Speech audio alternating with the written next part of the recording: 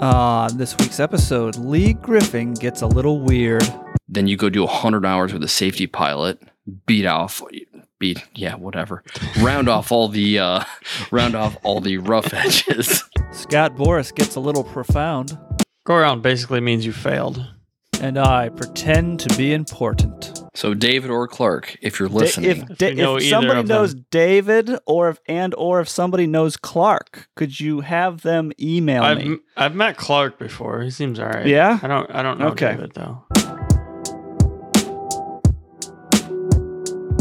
Welcome to this week's episode of the Faring Podcast. Today we are doing a live Q&A on Facebook. Because the comment section, we're going to start. Okay, we got the audience here now. I recognize all these names, and so we're going to start off with an email. This is actually a comment that was on when we were last week live streaming on Twitch. We did not get to Steel Aviator's comment, and I mentioned we would start with this, so we're going to start with this today. He did follow up with an email, so I'm going to read the comment and then the follow-up email he did here. And it is, what is your experience when you were training for instrument? FAA requires only 15 hours with a CFII, then 25 hours with a safety pilot. I've done my 15 hours with the same CFII that I earned my private from.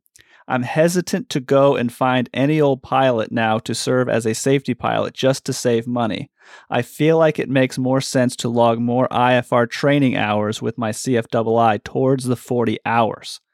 And then that was the Twitch comment screenshot. This is the email he followed up with. I started flying in May 2020 and earned my private in January 2021. I have 120 hours in a 78 Piper Archer. I train at KPI in St. Pete, Clearwater. I've logged 10 hours in a Redbird Sim plus 5 hours in a Piper Archer with my CFII. I'm starting to get comfortable flying with Foggles, but my CFII has been handling the radio for most of the communication.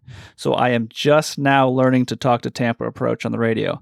I'm confident on the radio when I'm flying VFR, but it's a different ball game when I'm under the hood. So I don't think I'm ready to train with a safety pilot yet. Instead, I'll probably keep training with my CFII. Thoughts? ? And then in parentheses it says, flying is just a hobby for me. I'm pursuing an instrument rating to make me a better pilot. And at my wife's request, thank you for your awesome podcast. Respectfully, Brian. First of all, don't send emails respectfully. There's a gentleman in the chat there I know who sends the right kind of emails. From last night, Danny. He said, "I'm the reason he drinks. I'm the only reason he drinks. Really? It wasn't even my fault. It was last night. It was Lee's fault last night. Oh yeah, well Lee, not this guy. Lee really screwed it up last night. Good job. So Lee. yeah, this email basically you can get your instrument rating with. You obviously need time with the CFII. That's the Certified Flight Instructor Instrument. Or like a regular CFI like the one I have, I can't do that 15 hours that is required for the instrument rating. You got to be a II like Mr. Griffin here. So he's asking basically, is it worth it to do just the 15 with the CFII and then try to just get all your other IFR requirements that you can not with a CFII? If it saves money, right? If it saves money. Is that what you did with your instrument rating, Scott? Yeah. No, you didn't, because you did the same as I. Yeah, we did the 141. Yeah. I just didn't finish mine, though. So we went, So I did all 141, so that was just, which I don't recommend doing, at least not with the way I learn. But, I mean, how helpful could that be, Lee? Because it depends on who you're flying with. Like, you could find a pilot who's not a II. Yeah. Like say your brother was a really good instrument pilot. Like hypothetically, but wasn't a II. Right. So you could do a lot of requirements with them in theory and then save some money.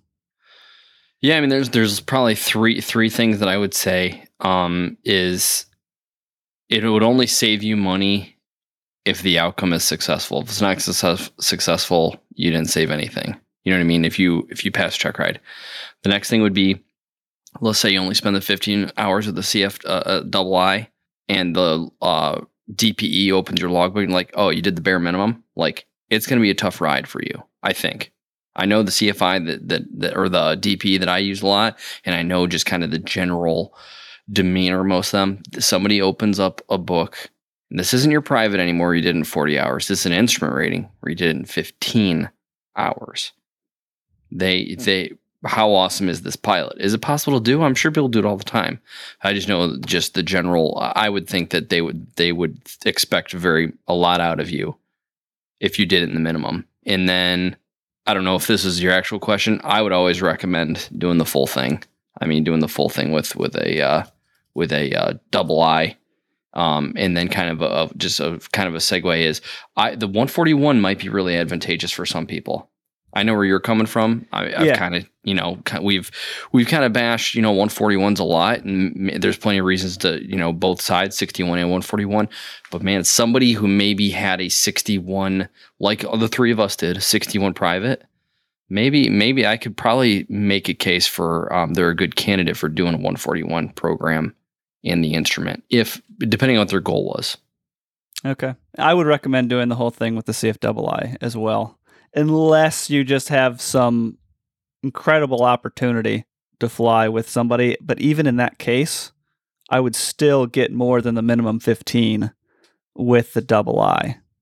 I'd probably, shoot for, I don't know what the number is, but that just doesn't seem like enough for reality and for like you said, I didn't even think about once you're sitting down with the at your check ride and it shows in your logbook, you only have 15 hours with a double I. It's probably going to be they're probably going to be extra scrutinizing. Yeah. With you.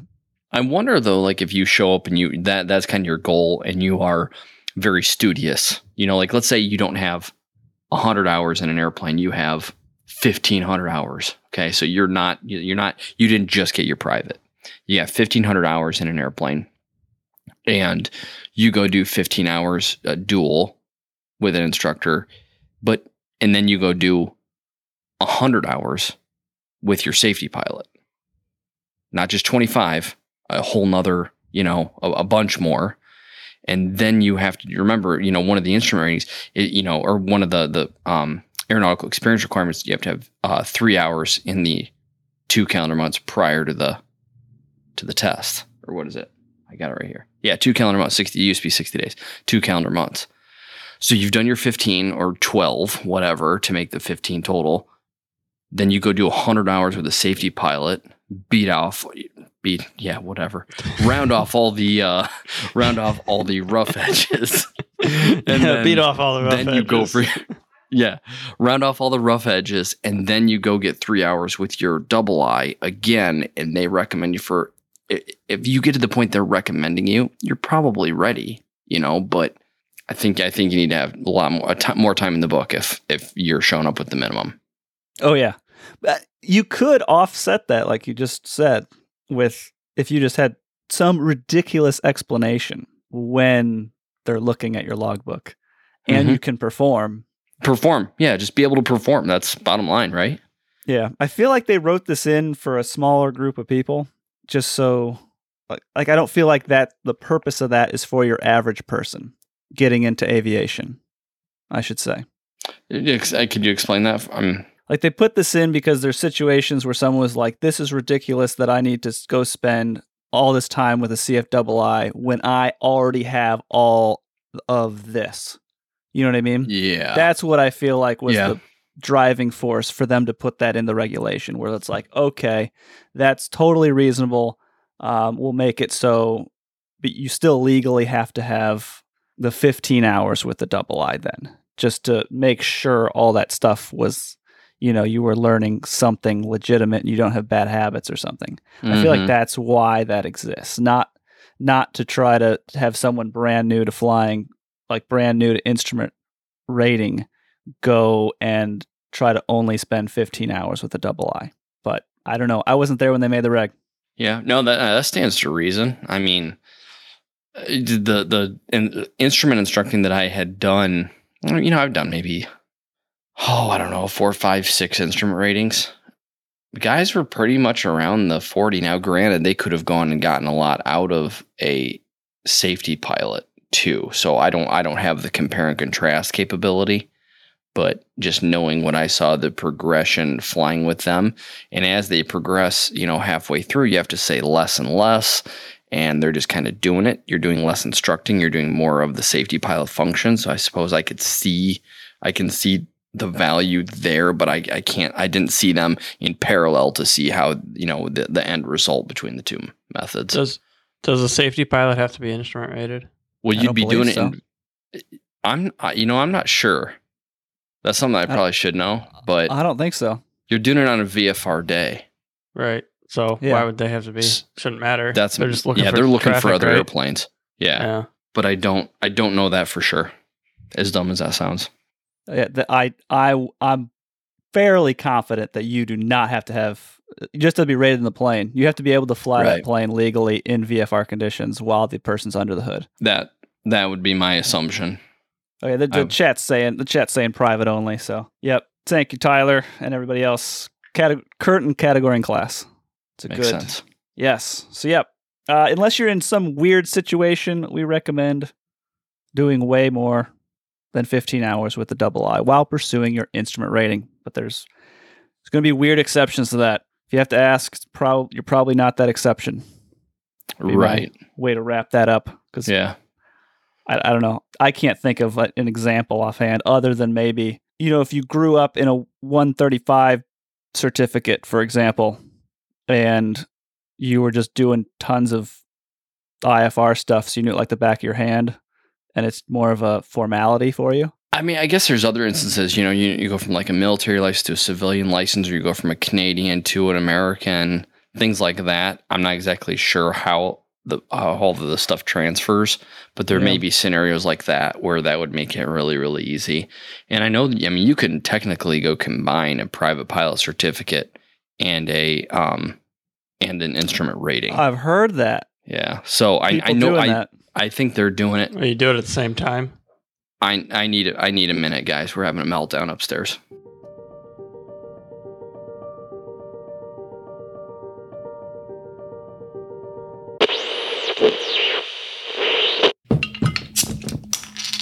Oh, this is a good one, Primer. Tyler asks, what are Scott's thoughts on building your own airplane from a kit?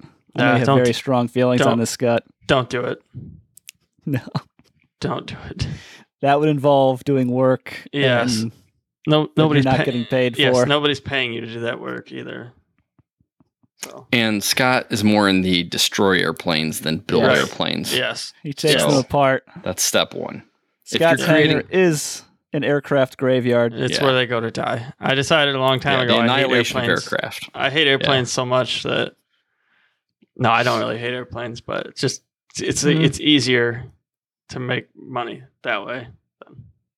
I would say it's a love-hate relationship. And I think I have that too. Yeah. Oh, we all do. I think that's what makes our show semi. Yeah, we're not like unique. We're not like airplane nerds. We're like, oh, I just love everything about airplanes. Like, no. Sometimes you two didn't really have a choice. You're just like you're growing up. Yeah. You're into airplanes, whether you like it or not. Yeah. I guess. They're expensive. I spent enough time in the business where I just got frustrated. I'm looking for the second email here. Lee, did you have anything on that IFR thing before we go to the next one? No, I think we covered. I'm a little upset that I didn't really know that they didn't need an instrument rating. I mean, I felt pretty confident that they didn't, but I don't know. That's why you go get an instrument rating. You don't have to worry about it. Go file IFR, fly AMC. Only it's 91.109C via Givon.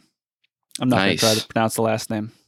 Yeah, thank you guys. You guys are a wealth of information. I hope you guys learn as much from us as we do from you guys.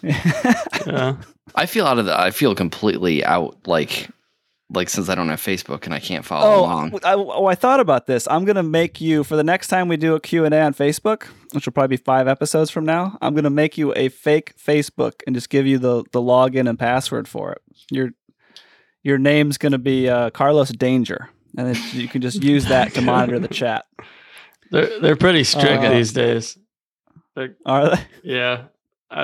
I've had a tough time trying to make fake Facebooks. They catch them really quick. Yeah. Well, we'll give it a whirl. Yeah. It doesn't look like we got questions come in the chat, so we're going to go to the second email here. Keep things flowing. Lee and Rob, they did not put Scott. James did not put Scott in this one. Well, that's Lee, okay, James. Rob. I'll put my 2 cents in anyway.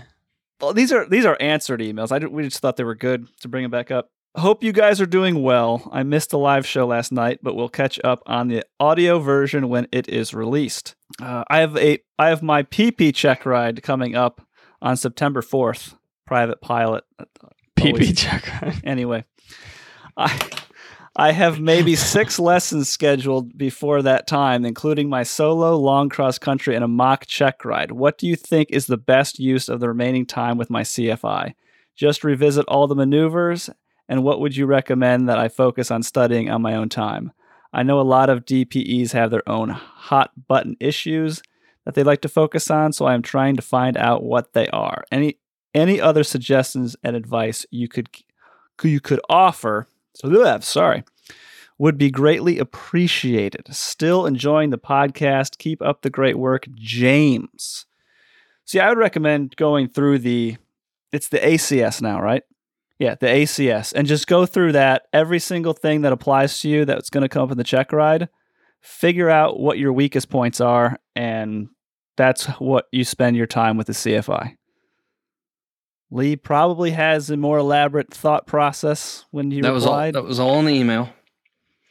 I recommend it's my list is even shorter than Rob's. He's telling you to go basically redo your whole thing.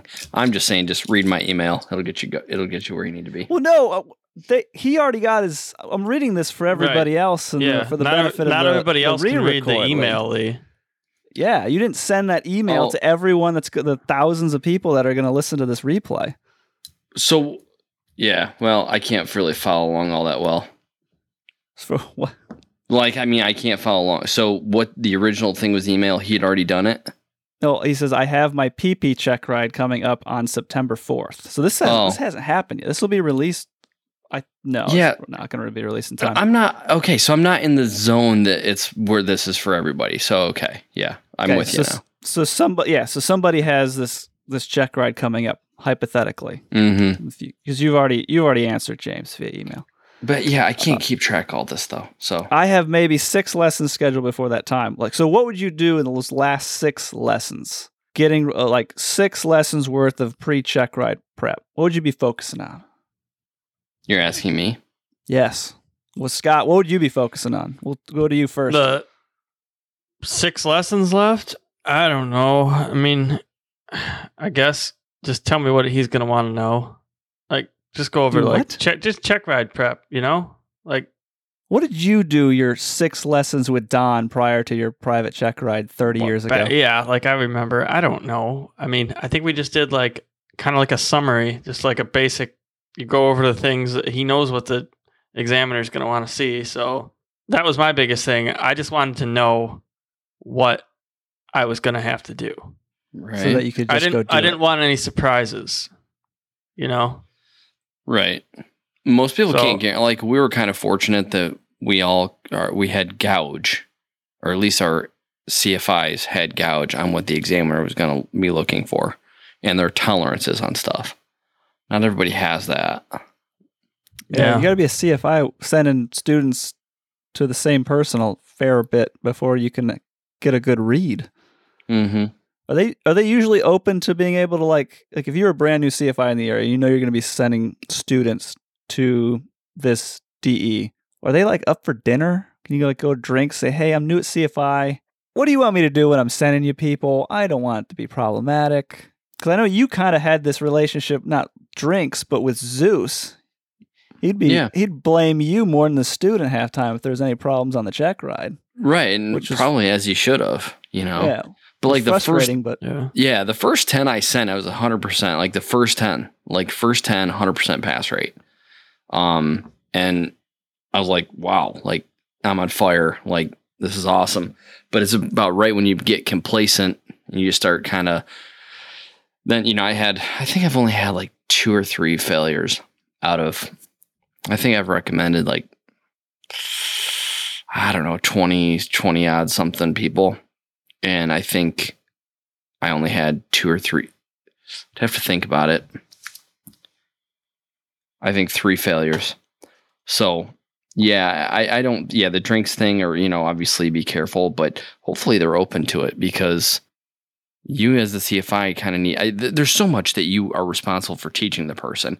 And yes, you can get them very close to proficient, but it'd be much better to have, like, I know they're going to do steep turns. I know you're on a, commercial. I know you're going to do a chandelle or a, what do you call them? Lazy eights or whatever, or eights on pylons. Like, are you going to pick one? Do you have to do both of them? Like, what's happening? It'd be much better for you to be able to beef up on the maneuver that they're the most critical on. I think that can't really be understated or overstated, really. Knowing the examiner. I had an instructor tell me to offer to get the examiner coffee once. What? I was like, obviously you don't know who I am, because I'm not ever going to do that. But get him coffee. Yeah. I mean, yeah, he said, yeah, you should just offer to get him some coffee or something. Like, yeah, you don't know me, because I'm not going to go ask him if he wants to get coffee. That would have been so awkward. Right? Yeah. Like, that's not me. For a CFI though, I think there's a lot to be gained from somehow cornering, for lack of a better term, the examiner, and just kind of feeling them out, figuring out what they're all about. And hey, I was taught to do short fields this way. How do you want to see it done? I mean, it's not that hard. Right. Well, it's not like you're asking CFI, for, like, you can ask them that stuff. I don't think that's inappropriate to be asking them what they want to see. Whether it's over drinks, over coffee, whatever. And then if it allows you to get your students more ready, and maybe, you overemphasize one area and you kind of drop the ball on another. That's just the way it goes, but it's about to get them to pass the check ride, and then it's a license to learn, right? Yeah, Tyler just got a different Tyler just got in the chat. Tyler C. It said your last few flights before the check ride should be all mock rides, where you run through all the maneuvers, basically figure out what's wrong. He said more than that, but basically that was his gist. That's basically what I said. Yeah, was basically kind of what I said too. As far as you want to know everything that could come up on the ride, that's in the ACS. Yeah, the book is published of what they have to test you on. So if you read through that, and there's stuff that, like, you'd be like, oh man, I hope that doesn't come up. You should probably say, hey, CFI, let's make me not so terrified that this might come up on the check ride. That should probably be a decent area to work on, so you're not worried about it. And Tyler B's, he had another good advice. Don't prompt the check ride DPE as the PP check ride. May be awkward. We need to, if we do anything with this episode, it's to stop calling it the PP check ride. Yeah, if you've learned anything, it's probably not in emails, not on in the internet, not when you're talking about it in person. Private pilot check ride. All right, we need to stop this. First thing you should say to your DPE is, "Hey, I'm here for my PP check ride." Yeah. Guaranteed to pass. I don't know how that's going to work. Guaranteed to pass. It's depending on who they are, it may work. I don't know. I can think of the DEs that we know, and that probably wouldn't fly that well. Actually, I can think of one DPE that he might think that's funny if he's never heard it. But I feel like that somebody, like, if you're doing a bunch of private pilot check rides, someone probably has said that when they come in. Probably not. Then Dollar says FAR 69. It's a different reg that covers the PP check ride. The Tyler C. There's multiple Tylers now. We got a lot of Tylers. Yeah, he's saying basically. I would agree with that. He's saying the everyone he talked to post private check ride says it wasn't as bad as they were thinking about. Yeah, thinking it would be. It definitely wasn't. That means your instructor did a good job. Yeah. They knew the DPE, and they set you up for success. I remember being so nervous, like flying to take the check ride, and then, like, it just wasn't that. It wasn't hard. I don't know. It was like I was very relaxed, like while I was doing it. It's just, I don't know.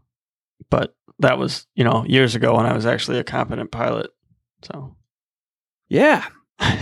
So that's basically all of the pre-slotted Q&A questions I had, and nothing's come in the chat. So if you've got a question, this would be the time. yeah. Or comment or concern, or just gonna hang out in the chat without Lee here.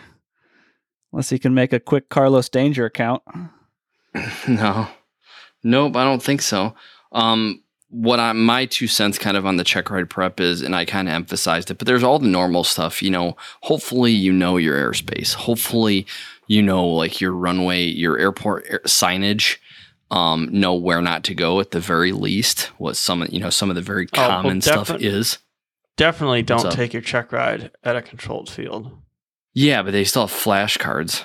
So anyways, one of the biggest things, just some of those more obscure things, and Rob, you kind of stated it, and just going through the ACS, you might not necessarily find it, but if there are things that you think you are afraid of and they hope you don't get asked, those are the things to study. Like you were talking more about the maneuvers going through ACS, but if there's subject matter that is kind of more ground school oriented that you hope you don't get asked, beef up on those. But I think chair flying is one of the most important things you can do running yourself through mock check rides. Anybody can only really afford to do so much, and you're limited to the airplane availability and instructor availability and weather and all these things. Chair flying every night, over breakfast, over coffee, whatever, that's free. Run through stuff, get pretty animated with it for the most part, at least like mentally. Like you don't need to physically move your hands. I mean, you can if you want, it might help some muscle memory, but you're running through a maneuver, what types of force are going to be exerted, how your inputs will change. Like steep turns, for example, obviously you roll into that bank and some of that horizontal component of the lift is going inward the turn. Well, obviously you're losing lift. So that means you need back pressure. So think it through like that. Talk it out if you want, but think it through like that. And on those little micro steps that are going to happen in the maneuver, that is super, it's free. And it's maybe probably about as valuable as actually going and flying in the airplane. You can do it 10 times, for nothing in a shorter period of time. If there's just trouble on one maneuver where there's only like maybe one axis that you're having trouble with, like in a steep turn, you're holding bank and you roll out on heading and stuff, but you keep losing altitude. We'll focus on that. You can do that. You don't have to do 10 steep turns by renting an airplane. Do it mentally. That's huge. Every training scenario that I've been in professionally has all been, like we called it, a paper tiger. But you go through, your flows, and you go through the takeoff and initial climb and all these things all mentally. You do it with a partner, so it's a little bit different because everybody kind of visualizes things different, and you're always aware that you're maybe a little bit off kilter from the other person, but this is a single pilot thing. So I would say it's hugely important for you to do a lot of chair flying. And then I pulled up the email, the response to this guy. One of the things that I think Rob and I especially have hit on before, the time for learning is pretty much like over a couple days. You're not learning anything new, or shouldn't be. You can brush up on some stuff, but don't try and cram and learn new things in the couple days prior to the check ride. That's my opinion. That should just be basically chair flying, polishing the maneuvers a little bit. You'll know what you need to know. And if there's areas that you're weak, that should all be pretty ironclad multiple days before the check ride. The night before, just get some rest. Eat well, get some rest. But yeah, don't think you're going to be learning new things the night before your check ride at 8 a.m. That's my opinion. Definitely not. I feel like that's a good wrap up with that. Is it Gavon or Givon? I'm not going to even try to pronounce the last name. We don't usually do the last names anyway. But is that Dutch? I've got Dutch relatives in and around Amsterdam, and a lot of them have the Von something titles and everything as last names. I have no idea. Oh, he says just Greg. I thought I was reading too much into it. Anyway, he's got a good question, which I've been wanting to get Brendan Saunders back on because I know he's got some pet peeve. I don't know what the pet peeve is. That's why I wanted to have him on, about the lesson plans. He says, I'm working on my lesson plans for CFI, and there are a lot. Is there a better way to go about this than just going through the PTS and making one for each possible task? That's kind of what I did. Is there a better way to do that when you did it, Lee?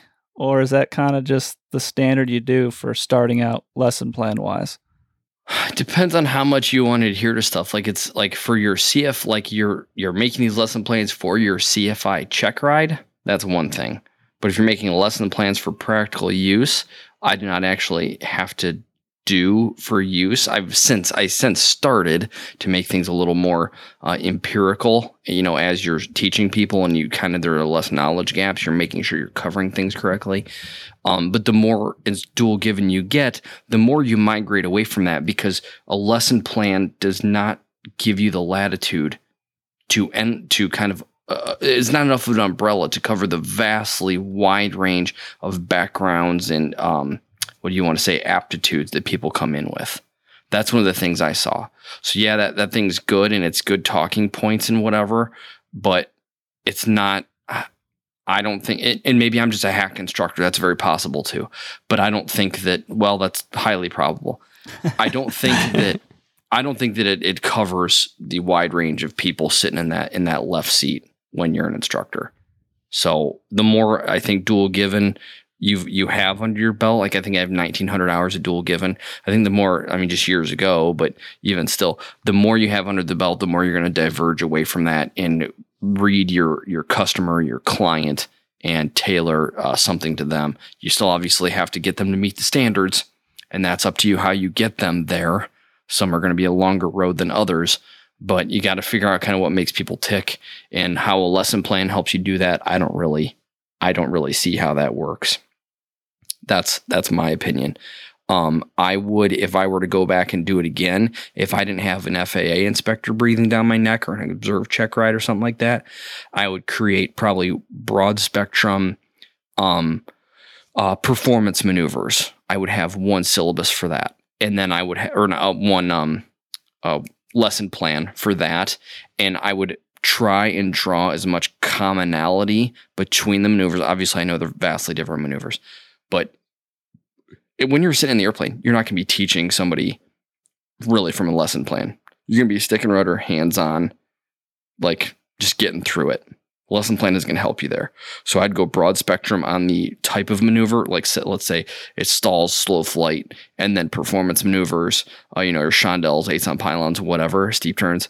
And I would try and bring as much commonality to those things, because I find that individuals, they grasp for parallels between, the different maneuvers and different setups. Like, how is my go around?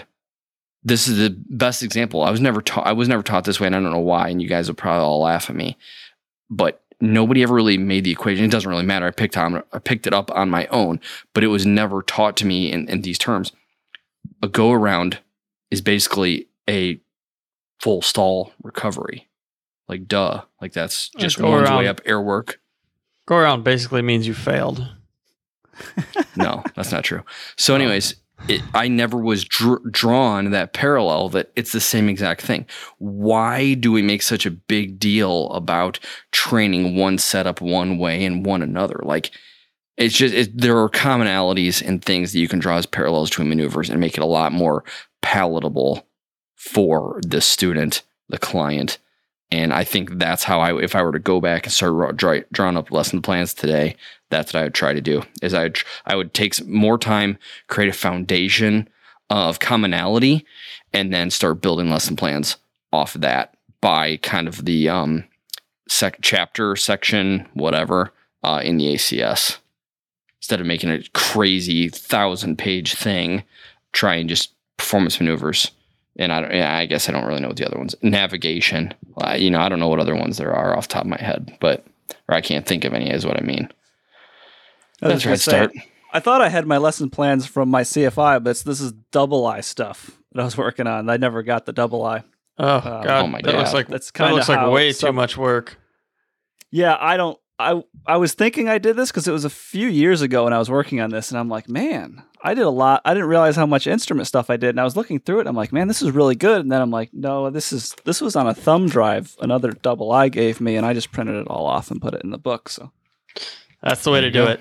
That is how I would do it. That's another way. That's another way. Yeah, Save you a lot of time. Definitely do not come up with your own lesson plans. I mean, unless somebody's paying you a lot of money to come up with your own lesson plans. I did it for my initial things. CFI, and I thought it was very useful to come up with your definitely.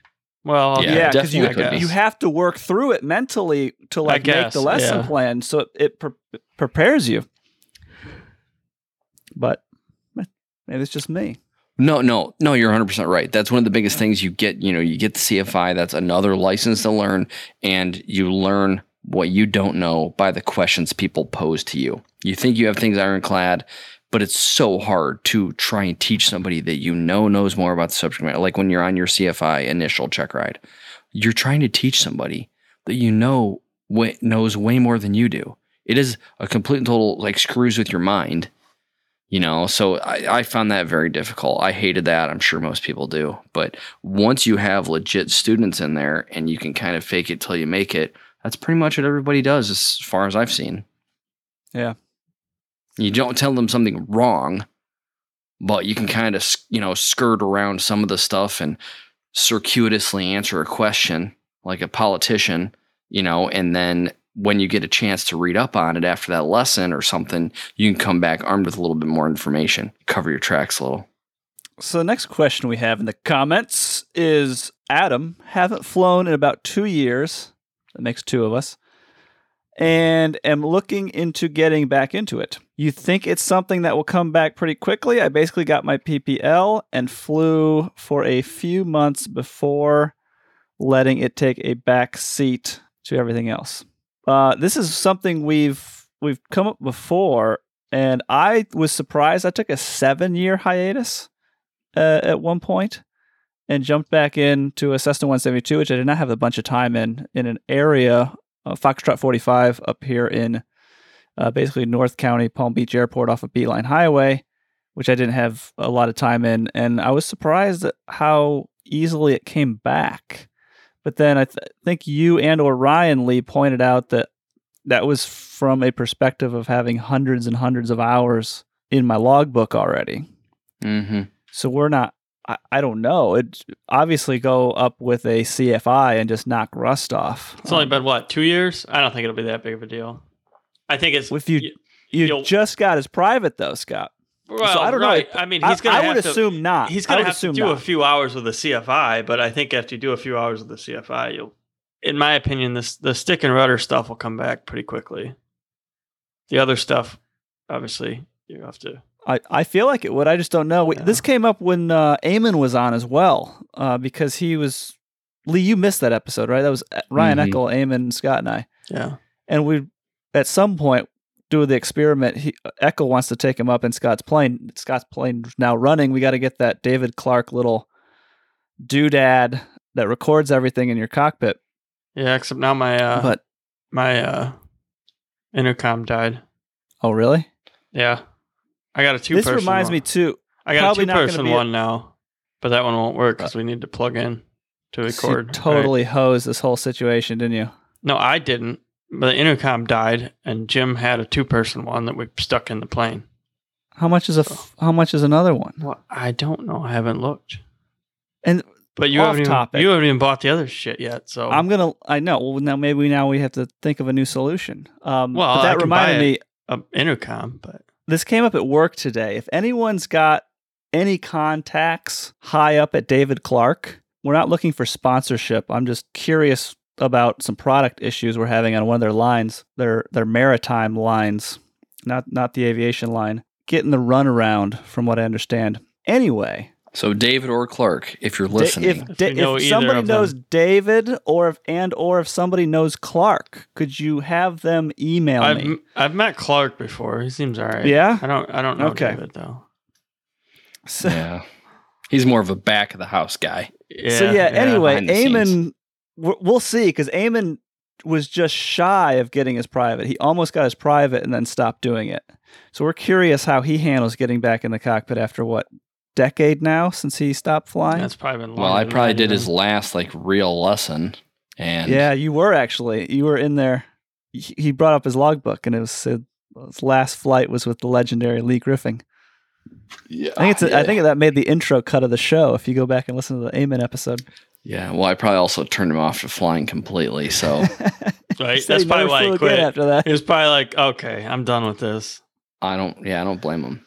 Yeah, you were probably yelling at him. Think, well, yeah, I guess that's what I do. I think that the stick and rudder for the most part comes back. I wouldn't say it's like super easy because I took a year off from or a little bit over a year since I flew a 150, and then I went up in my buddies, and I can't remember if I was right seat or left seat, which always kind of messes with me a little bit too because I don't fly from the right seat normally.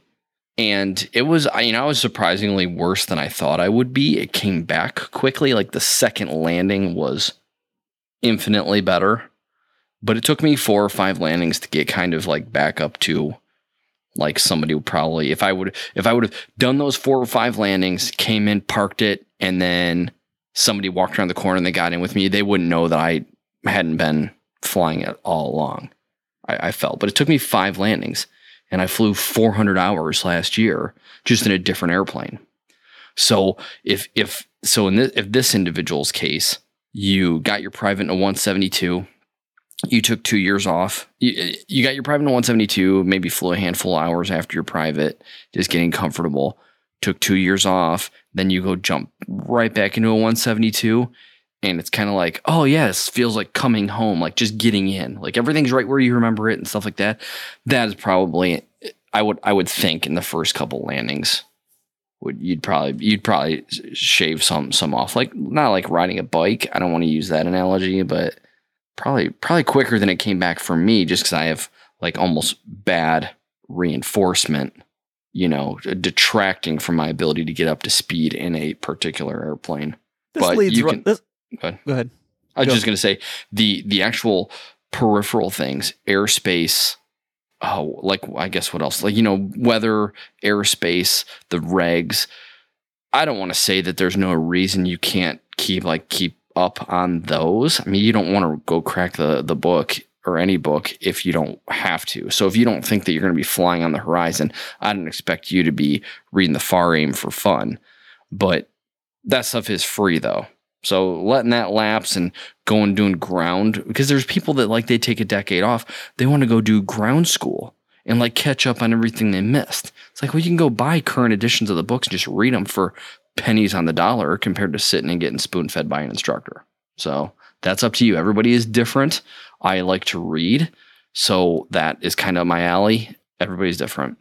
Whatever Scott, you think is you like to read too, right? I love reading. No, I hate reading. I don't like to read anything. It hurts my eyes. It burns my eyes to read words on paper.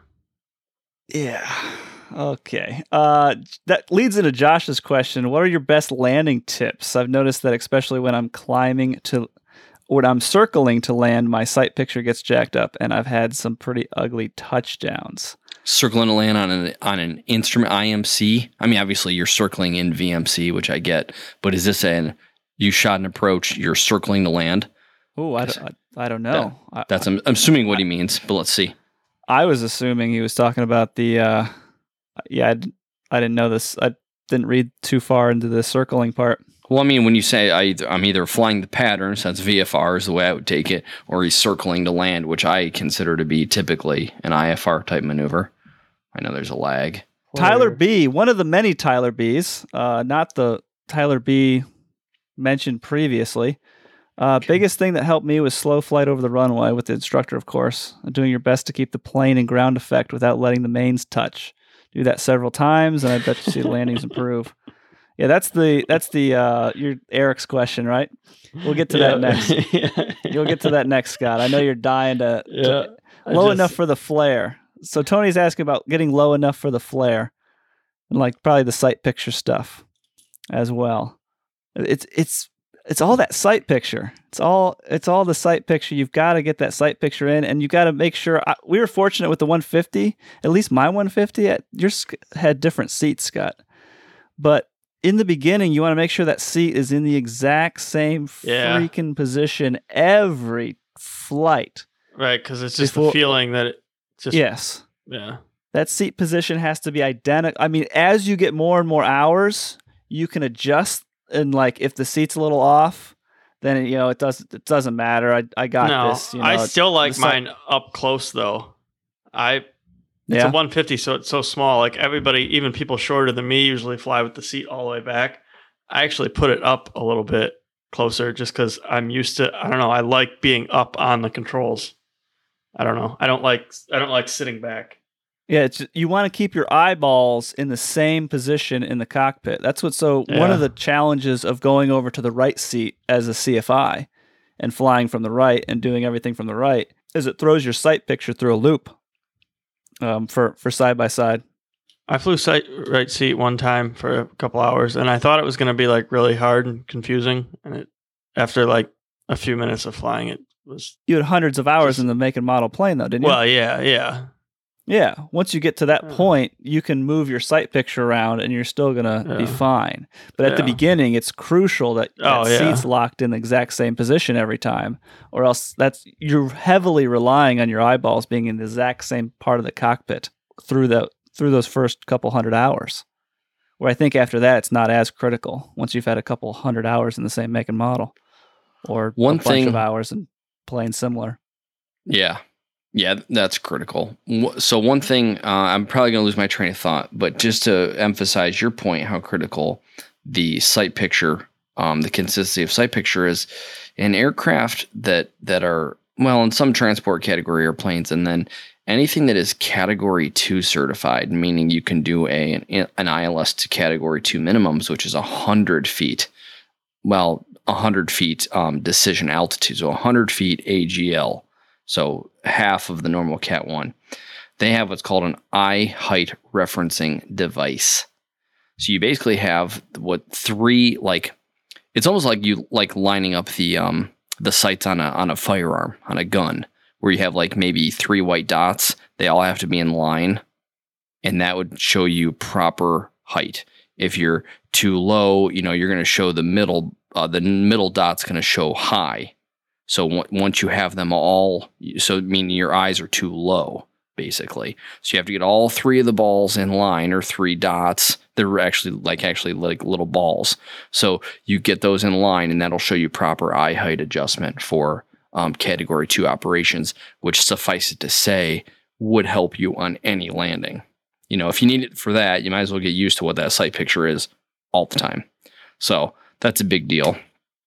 You can't downplay the importance of the consistency of sight picture.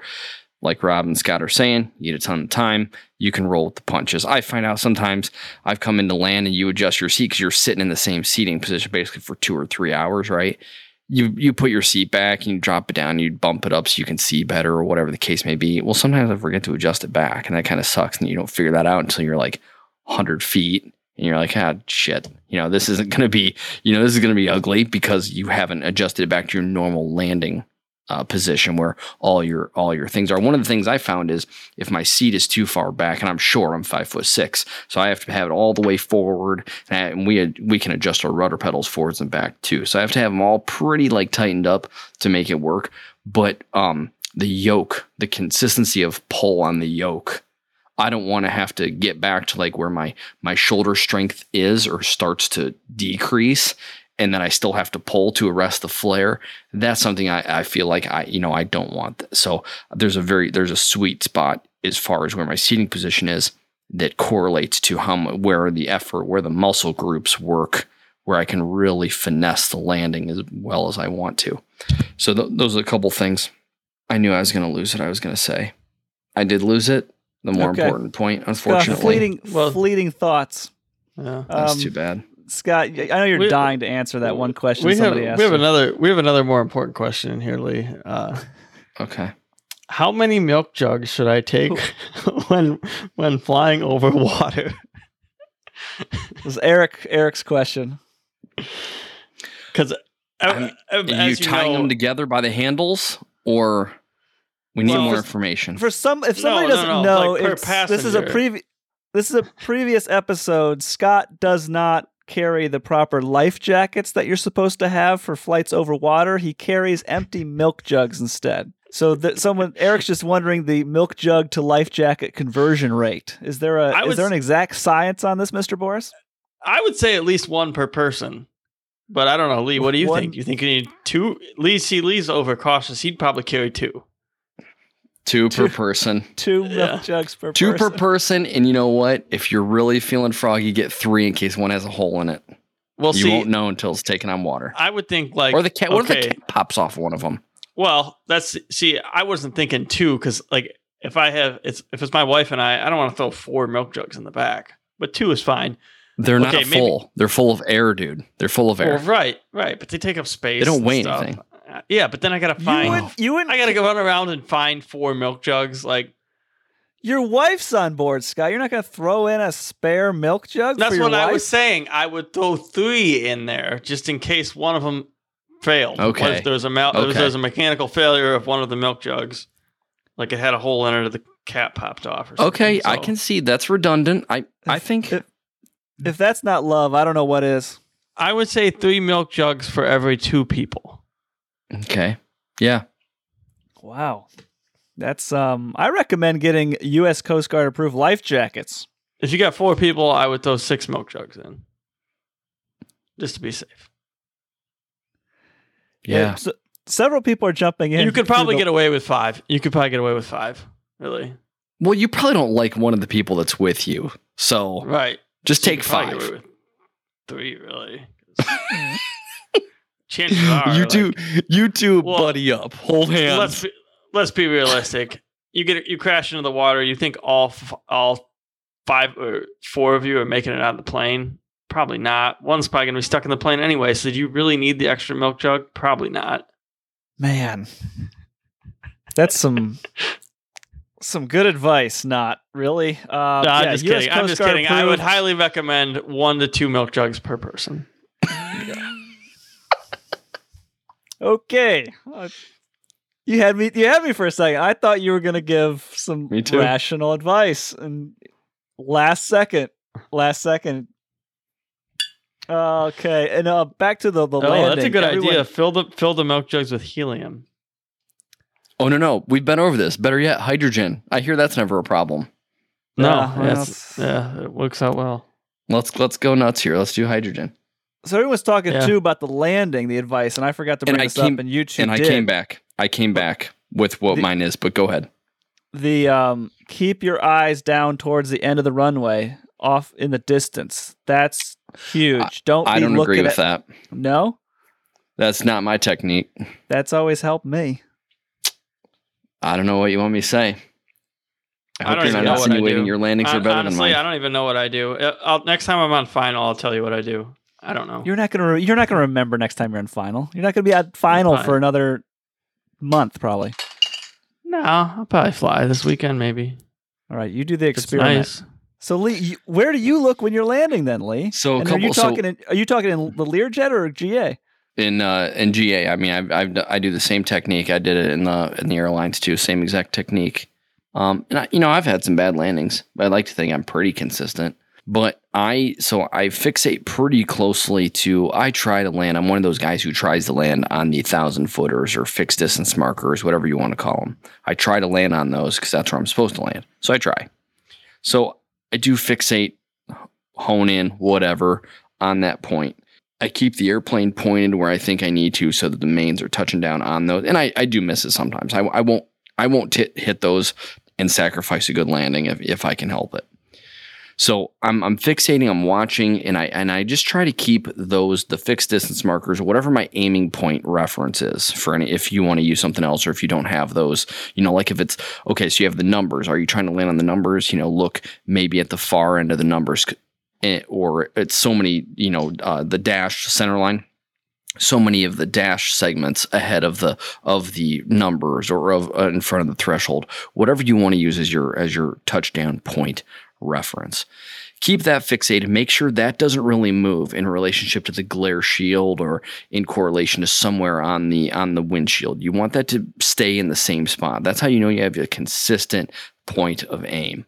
So I do that, and I keep watching that until I've pretty much made, and this is, a very subjective metric, but until I've made the transition from descending towards the runway to rounding out into the flare. So as soon as I make from my stabilized, deck angle, my attitude indicator, not that you're really referencing that too much. We do a little bit in the instrument environment, but you have your deck angle, your sight picture, what have you, locked in, and that shouldn't change much.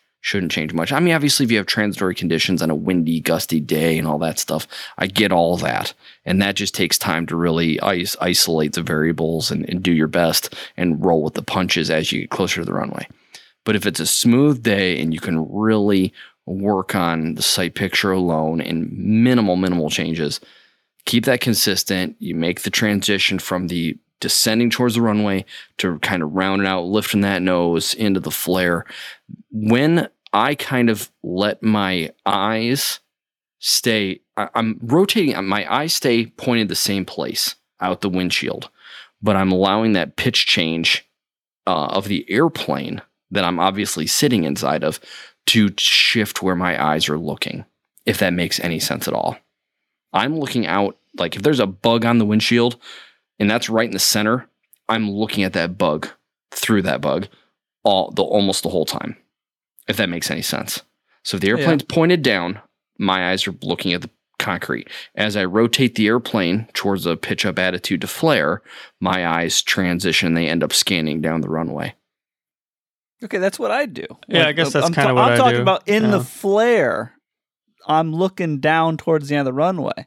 What gets scary, Larry, is when you are in the flare trying to look at your landing gear and seeing how close it is to the ground. That doesn't work. No, yeah, I wouldn't say do that. I don't. Well, I guess you can't. You fly Piper. You can't do that anyway. Yeah, right. I've tried that in the Cub a time. Did not go good. No, some of my worst landings were looking close to me during the flare. I maybe we're doing the same thing. I'm not entirely sure. Maybe we are, but I'm not looking. I'm never looking opposite end far. I'm never looking far end of the runway. Like never. Are you saying you're looking far end, or are you looking halfway down, or a third down, or? I'm just looking. I don't know. I'm looking maybe 5'10", 150s out in front of me. Or possible. Or the end, depending on the runway length. I'm thinking if it's a really long runway, I'm probably not looking at the very end of it. If it's a really short runway, like Scott's place, I'm looking at the flare. I'm probably looking at like where the pond is. If I'm landing towards the east part of the runway, when I'm flaring out towards on the west end. Yeah, that's probably about where I am. So you're looking maybe 500 feet ahead of you. Yeah, maybe. By the time you've crossed the threshold and you're really rounding out, probably 500 feet ahead of me. That's probably realistic. I'll try to pay a little bit more attention to it, but yeah, I'm not right in close. Although there is you can obviously get a better sense of how high you are if you have good vision and you can tell the grain and the concrete, things like that. It does give you some good depth perception. That's true, but that's where a lot of the very prominent illusions take place. The runway's wide, so you think you're higher than you are, and you tend to kind of just slam it in because you weren't prepared to flare. Or it's it's nighttime, or it's a thin runway, and you have less detail, so your eyes and your brain perceive that as distance. So you can tend to flare high, stall high, and kind of smack it in, things like that. So keep that in mind. But I mean, I think the timeliness of when you're transitioning from pointed where you're aiming point and transitioning to the further down the runway to keep the consistent height. I think that's really what that does, is that gives you that consistent height. So you're holding those wheels off, a foot or so off the ground.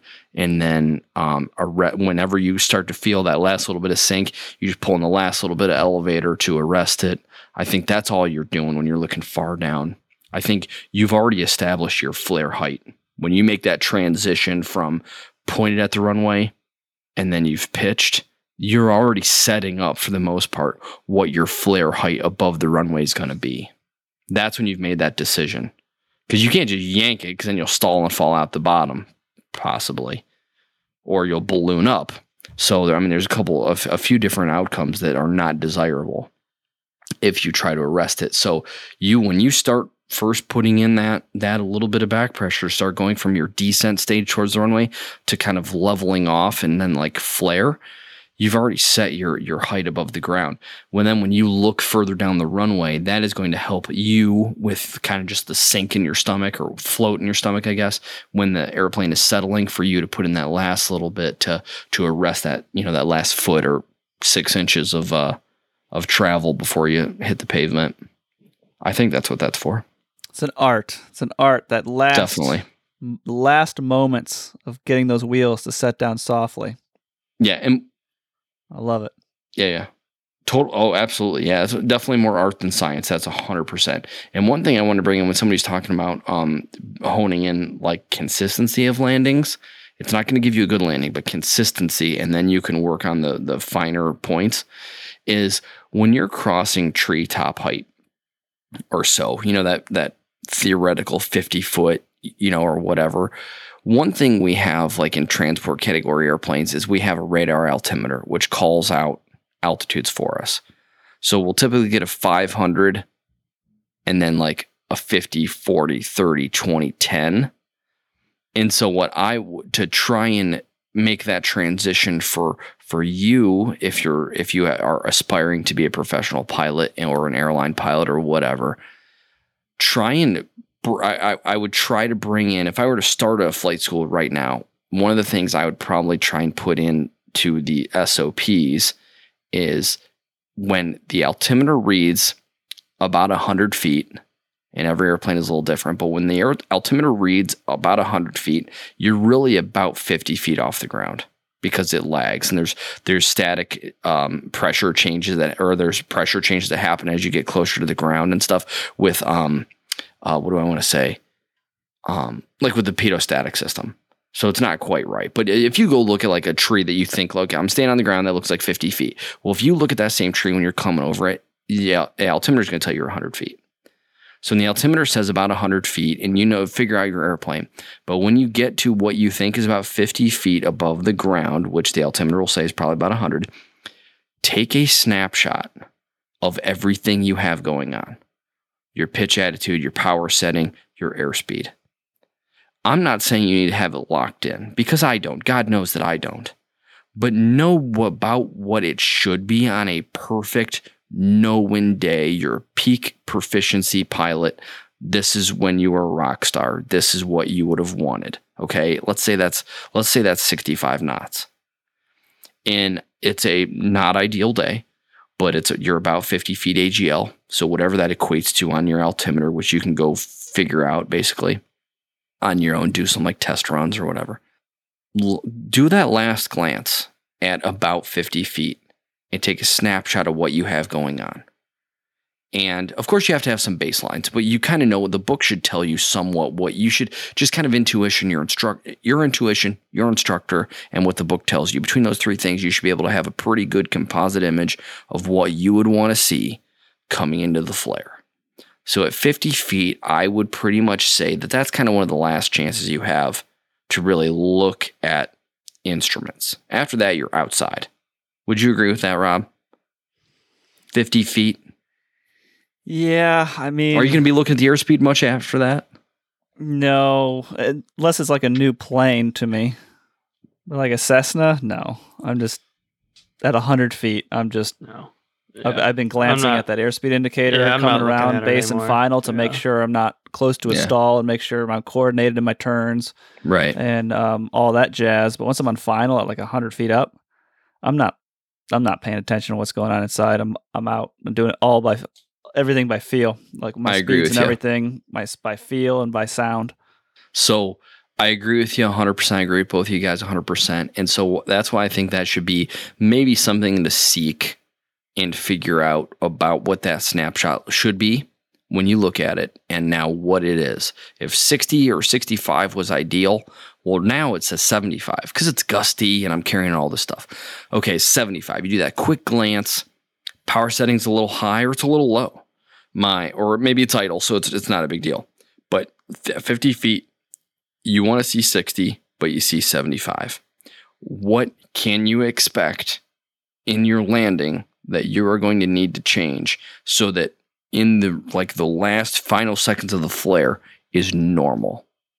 Well, like the first thing is probably flare. Take a little bit of power out now, or take a little bit of power out, coming into the flare or whatever you're going to do. Do it all early. So round out a little higher so you can start bleeding some of the energy. So I say take that snapshot image at about 50 feet, probably when the altimeter says 100 feet.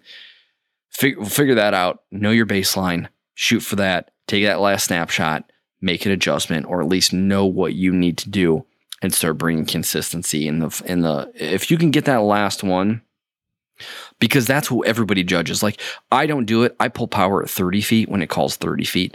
Most everybody, for consistency, as soon as it says the airplane says 50, it'll just say 50 orally. Everybody just chops power. I wait till 30 because my landing technique's a little bit different, but everybody else just does it at 50. So I'm trying to bring some, maybe for your career, bring some commonality to that. I think it may help some consistency for a lot of people. I don't know. Yeah. Well, it's Scott's got to wrap it up here because it's coming up on 9 o'clock Eastern Standard Time. Yeah, and he's got to read the review, 5-star review. Not the one I sent today, Scott. All right. Which one am I reading? The one I sent yesterday. The one I sent to us this morning is one that came in this morning that I thought was good. I don't even think it's on the podcast app yet. It's just I pay for a service, so it's immediately when it happens, it hits my email. So you want me to read the one you sent today?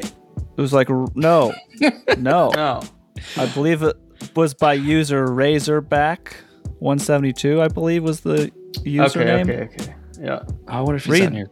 Read that one. I will read it.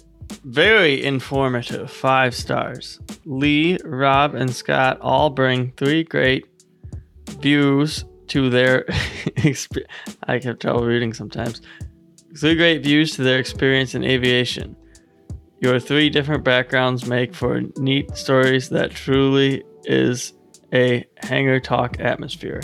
Started listening after my discovery flight and have listened to almost every episode except a few IFR ones. Finished my PPL and now building time for next endorsement. Keep them coming. Thank you. Is that Razorback 172? Yes. On the Apple Razorback app. 172. Yes, thank you for the 5-star written review. It's wonderful. We appreciate it. We love the love. And it actually does not do anything to help the show, like from what I've researched, but it's just fun anyway. So we like doing it. Yeah. Yes. Email is our preferred method of communication. My email is faraim@robertberger.com. BERGER is the German way, not the sandwich way. And Mr. Griffing is faraim@leegriffing.com. GRIFFING. And Scott Boris himself is faraim@scottboris.com. BORES. And that wraps it up. Thank you for listening this week. Lee and I will probably hang out in the chat for a moment as Mr. Boris makes his 9 o'clock bedtime. See y'all later. Thanks for listening. I'm hanging out. Take care. Bye. See you guys.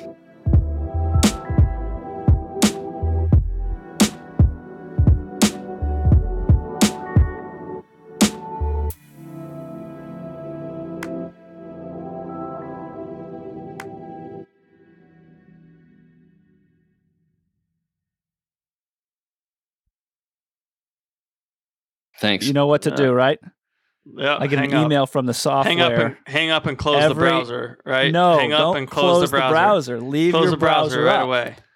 No, I always hang up. Just close the browser. No hang up. Just close the browser. I always get an email from the software company saying, Scott Boris, I'm going to close the browser. I'm going to close the browser. We'll see what happens. All right. He's gone. He did. I think he did. Thank God. if he closed the browser, this is, unless you caught it live, it's the only way it's going to work. We'll see. Unless you caught it live, it's not going to make the stream because Scott's audio. It's just going to be us interacting with this person who's not talking if his track doesn't get uploaded right. Tyler had a good point with the helicopters. You look out into infinity. I remember that from my few hours in a helicopter. Just staring out into infinity to help you hover. Not that I can hover. I was all over the place. I felt like I could do it, and then I started to do it, and within 10 seconds, instructor had to take the helicopter and recenter us. See, I feel like I'd have I kind of would like to get my rotorcraft, but I feel like I tend to over control. Oh, we're going to do it. Well, I hope so, but I feel like I would take so much time because I tend to over control. But maybe I wouldn't. I don't know. I don't know, but I've seen horror stories. Or not horror stories, but I've seen videos of guys thinking they can go do it, and they own an airplane. They just go jump in, and they just start this oscillation. Oh yeah, like 3 seconds done. Back and forth. Oh yeah, just over controlling the shit out of it. Yeah, that'd be me. Well, looking out, and I'm sure there's different situations with helicopters, but I talked to one of the chopper guys that's on the yachts, lands on the yachts, or the captain. I don't know if it was firsthand or secondhand, but they can't like look out in infinity when they're landing because it's such tight tolerances on the deck on the boat that they got to like basically be looking right at their skeg and putting it right where the skeg's supposed to be on the deck mark, or else bad stuff's going to happen. Well, right, but we're also talking like here, and we have the duality of this show of we can talk about super advanced things, which I imagine Tyler is more probably on that end and rotorcraft, and maybe me and jets. And there's also like what you have to tell people when they're learning. You don't go get a jet flying helicopter on a yacht because you're brand new to flying helicopters.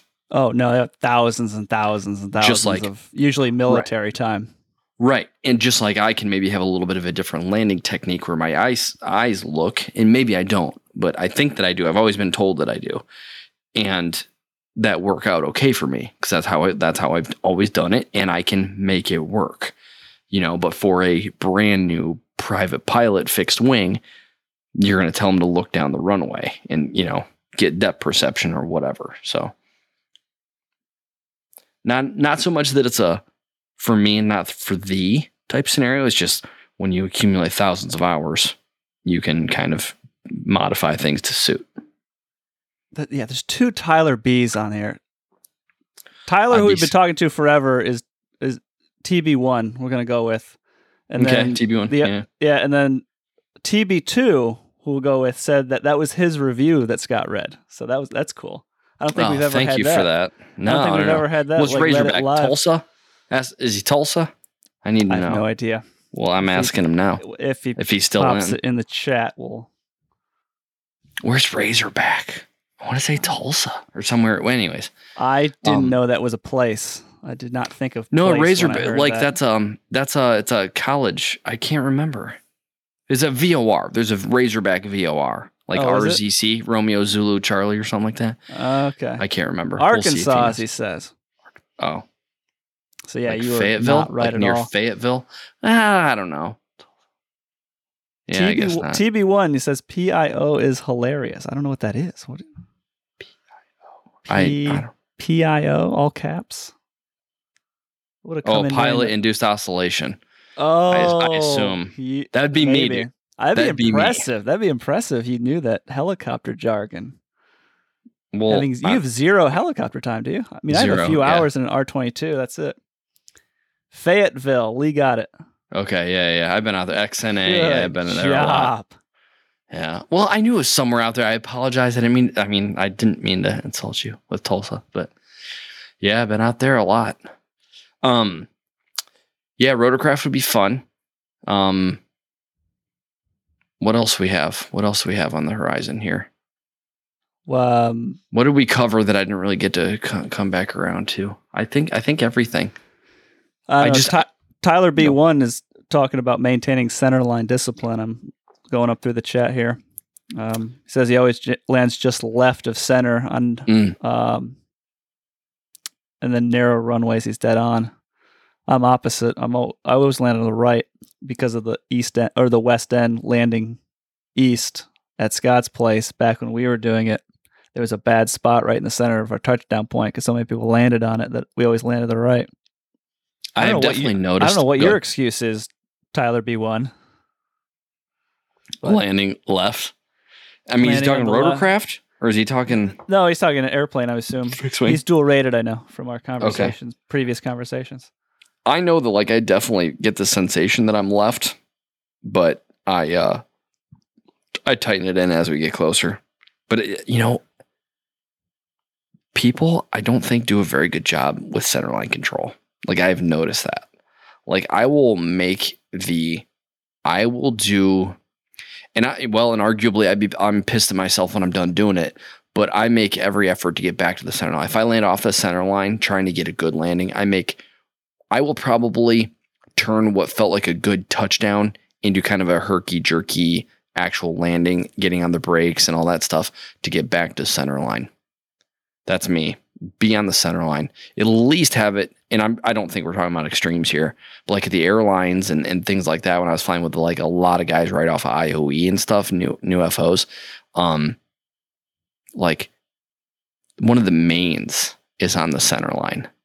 And we're talking at the airlines, which granted it is different. Like, yeah, you expect a higher level of performance, but also it's not the same. It's almost it's just another airplane, yeah, but it's not as easy to just whip it back over to the center line if you figure out that you're off. So I don't know, but yeah, plenty of times I've seen the mains touchdown on the center line, which I would say is not acceptable. Okay, Tyler said, I feel like I'm all centered up and then wham left, only on wider runways, and then says not bad left, just a wheel width or two left. Wheel width or two left in GA airplanes, that's basically dead center. Yeah, You're okay, fine. yeah, Jesus Christ. No. What do you cut your toes with an X-Acto knife or what? Lee. Come on. Yeah. No micrometers, man. You're making us all look bad. That's my job. That's my job to be the crazy person. All right, that's a good note to wrap it up. I'm sweating profusely because I'm in Florida with no AC on right now.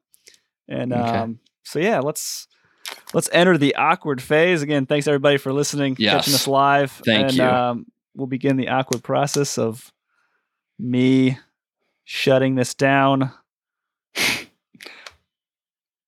All right. I think we're still live. Yeah. Thank you guys. Seriously. And thank you for hanging out after the show's over. I mean, I guess it's not really over for you, but this is my favorite part. Yeah, I think we're done. Your live stream has ended. Great. All right. Scott and I holding down the live Q&A. We know nothing. Now's when you should ask your really technical questions. Yeah. This is a good technical question insert here. While Lee's gone, now we can get down to the serious stuff. Yes. So. What's everyone drinking? Hold on. Tyler's got something we could maybe go on here. Currently trying to find my balance with AATD Sim, max 20, and diminishing value of simulated time that isn't dual time, considering also the PIC cross-country requirements might be a gating factor for lower time pilots. They'll have to build 2. Lots of those flights with dual are approaches only and not logging cross-country, 50-plus nautical miles. It's true. That's true. And then 91.109C is the safety pilot reg. So, yes, I was right, as usual. We'll just leave it at that. Any other questions? I got another email that we can go off of if no one's got anything in the chat here. But when Lee comes back, if you want anything answered, or if you think maybe Scott and I can answer something. I basically know everything, so. Yeah. Well, buying airplane stuff, kind of like you're in the tri-pacer market. You know what those are going for now, right? Yeah. What airplane did you just buy? What's the most recent plane you just bought? PA-28. What's that? 61. It's a 1961 Cherokee 160. Okay. Yeah. Yeah. So Is it's not. Is it a it's- good plane? Yeah, I mean, I'm do good with the parts, but it's definitely not going Yeah. back together. Did it have an engine when you bought it? It did. It did have an engine. Oh wow. Yeah, only 100 hours on the engine ask too. Oh, you should probably get good money for that then. Yeah. Oh yeah. But it's been sitting for like 20 years, so Oh, it that's needs not good. definitely needs gone through again, but still should be. What would it take? How many planes do you buy in a year? I don't know. 2 or Sorry 3 about that, guys. usually.